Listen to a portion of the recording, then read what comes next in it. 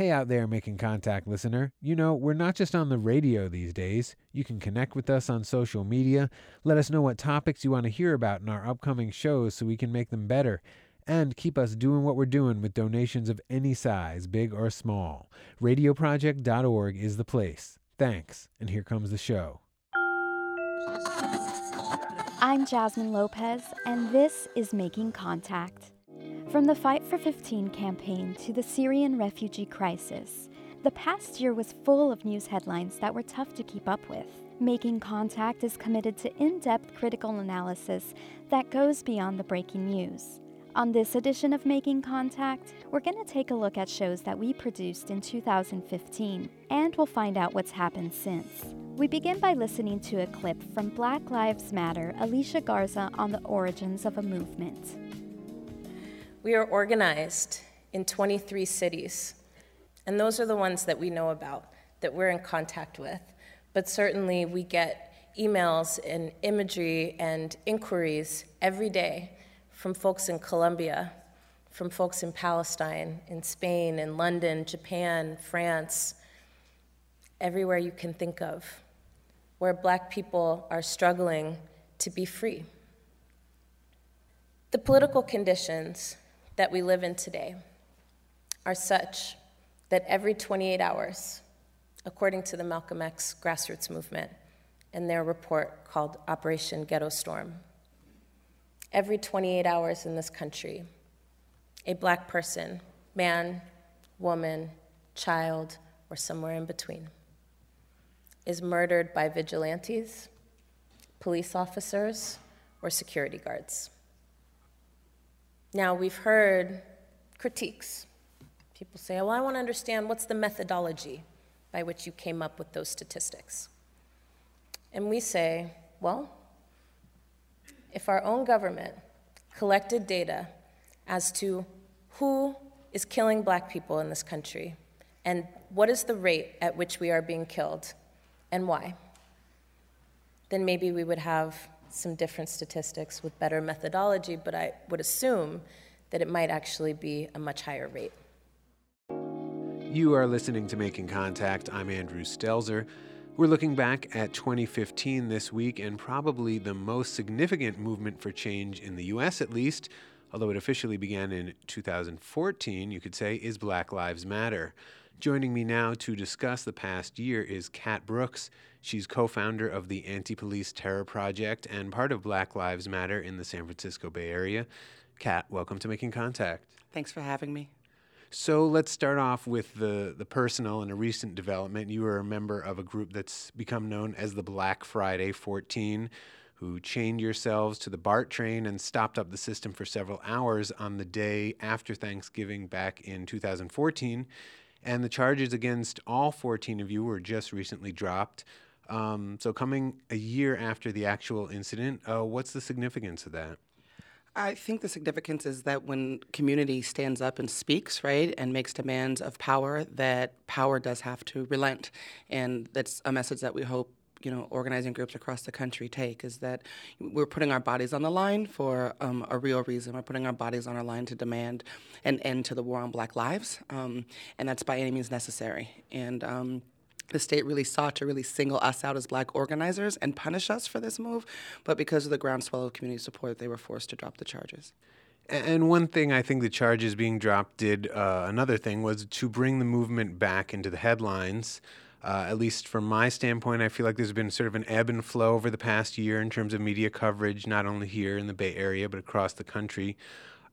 What's your assessment of media coverage of the movement? And perhaps more importantly, do you think the way the press has reported on issues related to Black people has changed at all, as that is part of the societal transformation that Black Lives Matter is advocating for? Is that reframing happening?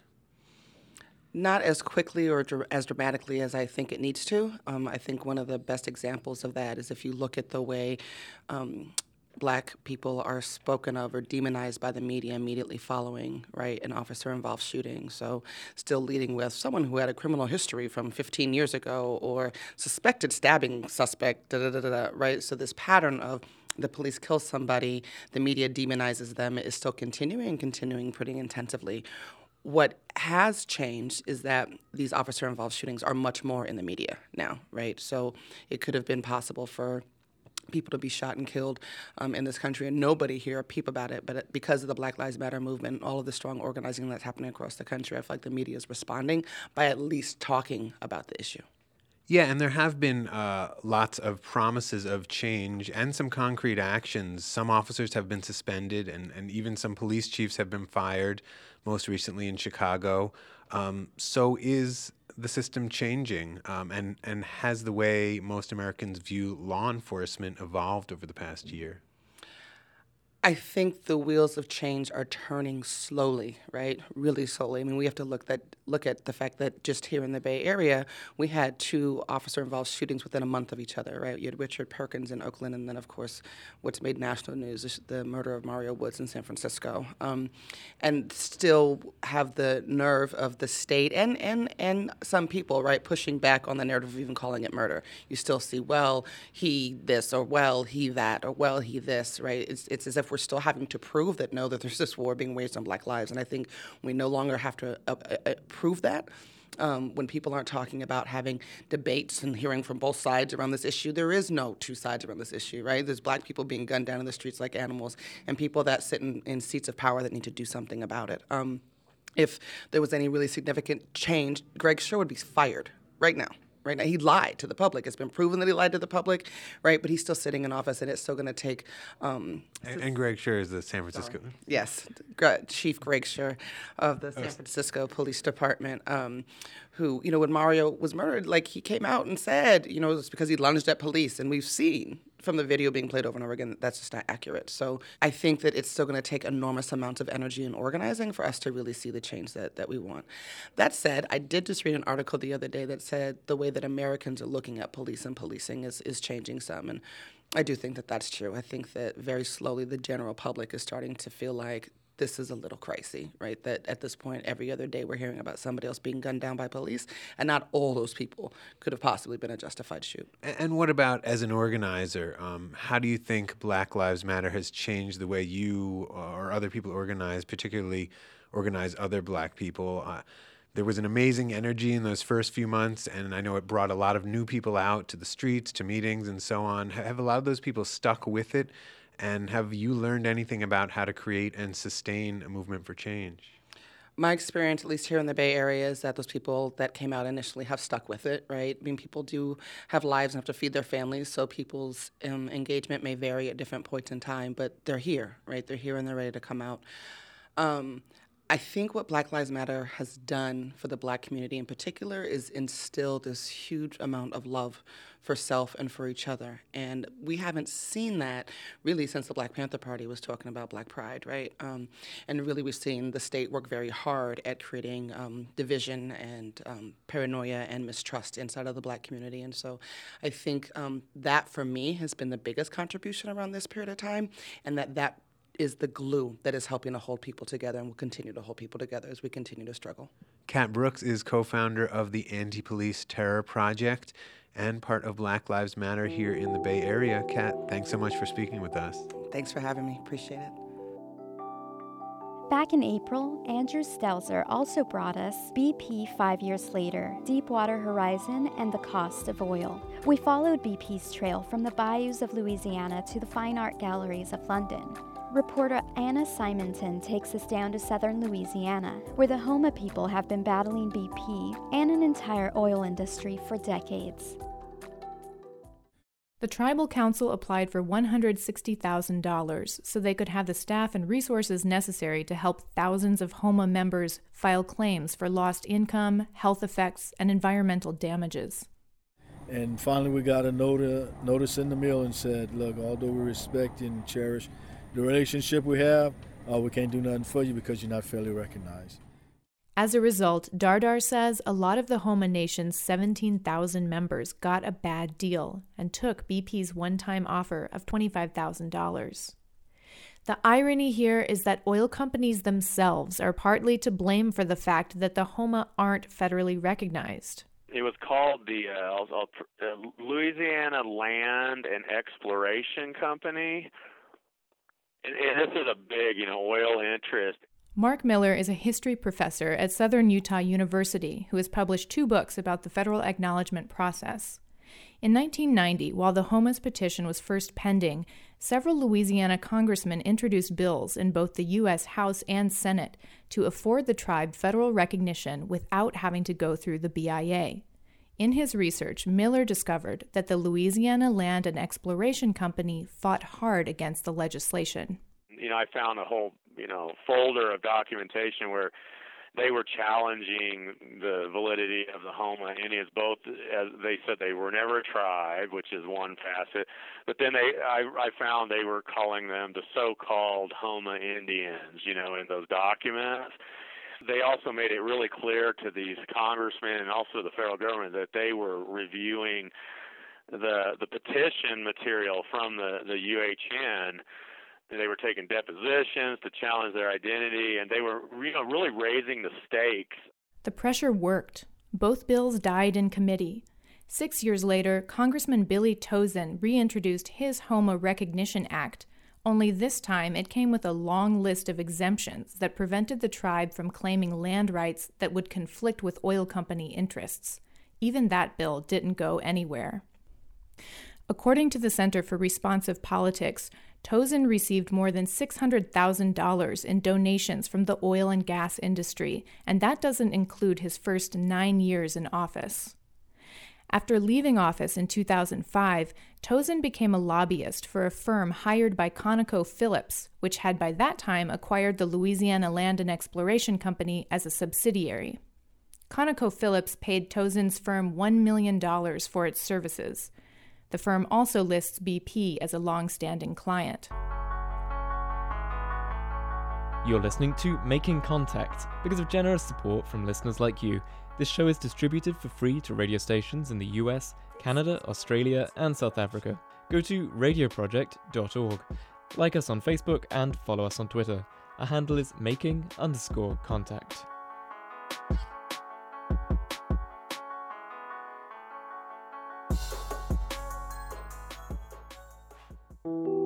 Welcome back to Making Contact. I'm Jasmine Lopez. Earlier this year, we interviewed oil industry expert, analyst, and author Antonia Uhas about the state of the Gulf Coast 5 years after the Deepwater Horizon oil spill. Here's Making Contact's Laura Flynn, revisiting Antonia. You were just at the climate conference, the UN climate conference. Can you tell us a bit about what stood out to you the most at the conference? There were several historical records broken, and I think the most significant is that over 1 million people in 175 cities marched demanding immediate climate action, the largest such action or march in history for climate action, which is related to the next historical marker, which was for the first time 150 world leaders, that's the largest number that have ever been in one spot, came together to announce their intention to sign a global climate accord. And 13 days later, they did that. Every country submitted climate plans, individual country climate plans on how they would reduce greenhouse gas emissions, or at least the theory was that it was how they would reduce greenhouse gas emissions in their country. And the agreement legally binds every signatory, so that's about 200 countries, to submit climate plans and have them reviewed every 5 years. It also legally binds wealthy countries to contribute by 2020 $100 billion to poorer countries to transition to alternative energy economies. And they also pledge another $100 billion per year through 2025. So that's $600 billion pledge. And so those two things are good things. The problems with that are, one, $600 billion sounds like a lot of money, but that is for basically the entire world to adapt to climate change, to deal with storms, to deal with loss and damage associated with storms, and to transition their economies from fossil fuels to alternative energy. If you look at just one storm, for example, Katrina is estimated to have cost $250 billion. This is $600 billion for the entire world for 6 years. The other problem is that the climate plans, while each country has to submit a plan, they don't necessarily have to enforce their plan. They also There is debate as to whether the agreement inherently implies that the plans need to be improved every 5 years. So, for example, Saudi Arabia's plan reduces their domestic greenhouse gas emissions in the short term by putting in place alternative energy, but that's contingent on using alternative energy domestically so that they can produce more oil to export internationally. So their reduced greenhouse gas emissions are contingent upon increased oil production. In addition, even though the United Nations determined, and so have many other agencies, that to avoid the worst of climate crisis, 3/4 of known fossil fuels need to stay in the ground. Nowhere in the agreement are the words fossil fuel, oil, coal, or natural gas spoken. There is nothing in this agreement that deals with production. It deals exclusively with emissions. That's an enormous problem. Another major issue that made the news this year was international oil and gas company ExxonMobil. It's currently being investigated for its role in funding climate denial research and lying to the public and investors about risks the company faced. What are your thoughts on this case? It's just an incredible accomplishment of investigative journalism, first of all, that uncovered incredibly damning evidence, which was that ExxonMobil's own scientists in the 1970s confirmed that burning fossil fuels leads to climate change. And they even had an intern in 1972 who determined that 80% of fossil fuels need to stay in the ground to avoid damaging climate change, which is exactly what we're talking about now 30 years later. Actually, we don't even always talk about 80%, which we should, which means that if we had in 1972 started putting in place the policies that we know we need now, we would be in a very different world than we're living in.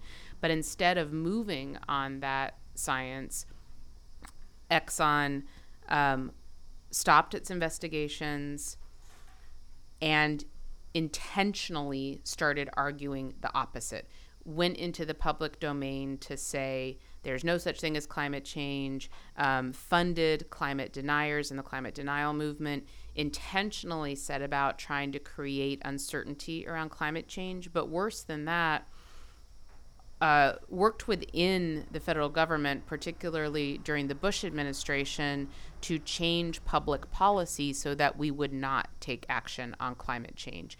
The good news is that the Department of Justice, former Department of Justice attorneys who worked on the tobacco litigation are looking at this case and are looking at a RICO suit because the assumption is that Exxon wasn't alone in its scientific investigations and that probably other oil companies were also aware and chose intentionally to withhold this information from the public, and as well as their investors. And then also the state of New York, where ExxonMobil is based, is also conducting a series of investigations. So hopefully what this means is that Exxon will face legal and financial costs, and the whole oil industry will. So recently, the CNN reported that BP settles final Gulf oil spill claims for about $20 billion, and this is what a lot of your research has been on, and you went in and also right before we talked to you last time, you were about to publish a report for Harper's about your experience aboard the U.S. Navy research vessel Atlantis. And then can you just give us kind of a quick update on what the major developments have been? A settlement was reached with the U.S. government for a total of $20 billion, and that's settling all of BP's outstanding litigation with the federal government and with most state governments and with many individual private parties. $20 billion is a lot of money. Nobody would say it's not a lot of money, but it's only a fraction of what BP should be held liable for. And I did an analysis, just a straight application of the law. BP spilled this amount of oil. It harmed, this number of species that have been calculated. It caused this level of economic damage that have been calculated. And I easily came up with $200 billion for what the toll should be. And part of that is that we have a law that requires that in the wake of an oil spill, and this was a law written as a result of the Exxon Valdez oil spill, the Oil Pollution Act by George Bush Sr., my Republican president, that says if you spill oil, you have to clean it up and you have to put everything back the way it was before. And there's a per barrel of oil fee. Just looking at what the per barrel of oil fee should have been, that alone should have been in the range of $14 to $17 billion just for the oil. Forget, a feather on a bird or an individual who was economically harmed. And of course, there were many, many, many of both. And it should be a large number because it's the largest offshore drilling oil spill in world history. And I was, as you mentioned, in a submarine at the bottom of the ocean at the site of the BP oil spill. And there is, a enormous field of oil that is now lying on the bottom of the Gulf of Mexico like a carpet. So there is continued damage in the Gulf of Mexico, and BP basically paid what it estimated that it would pay. So all total, all of its costs are about $60 billion, which is basically exactly what it estimated its costs would be. Not a coincidence. And so it's definitely suffered financially, and there are many people whose lives and livelihoods and way of life ended as a result of this disaster. Certainly many species or creatures within species. And it wasn't out of line to think that a company that caused this type of damage and knowingly caused this type of damage should also no longer exist as a company, but that's not the outcome. Antonia Yuhas is a leading oil and energy expert.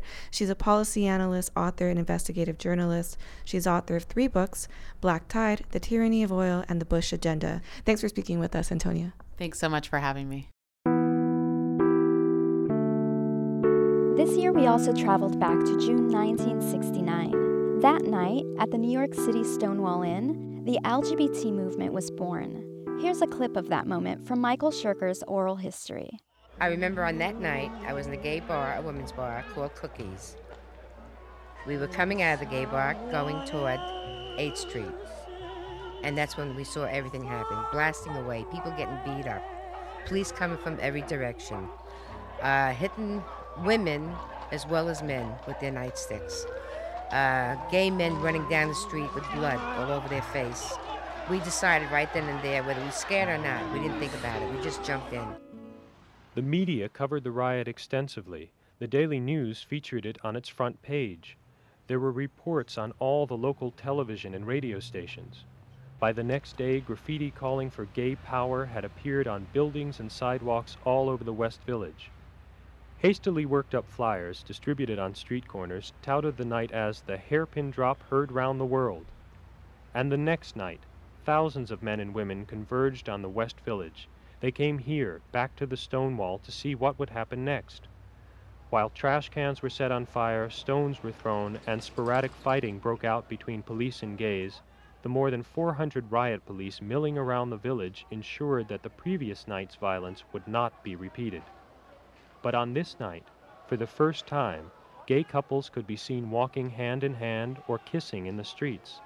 Just by being there, surrounded by reporters and photographers and onlookers, thousands of men and women were proclaiming to themselves and the rest of the world that they were gay.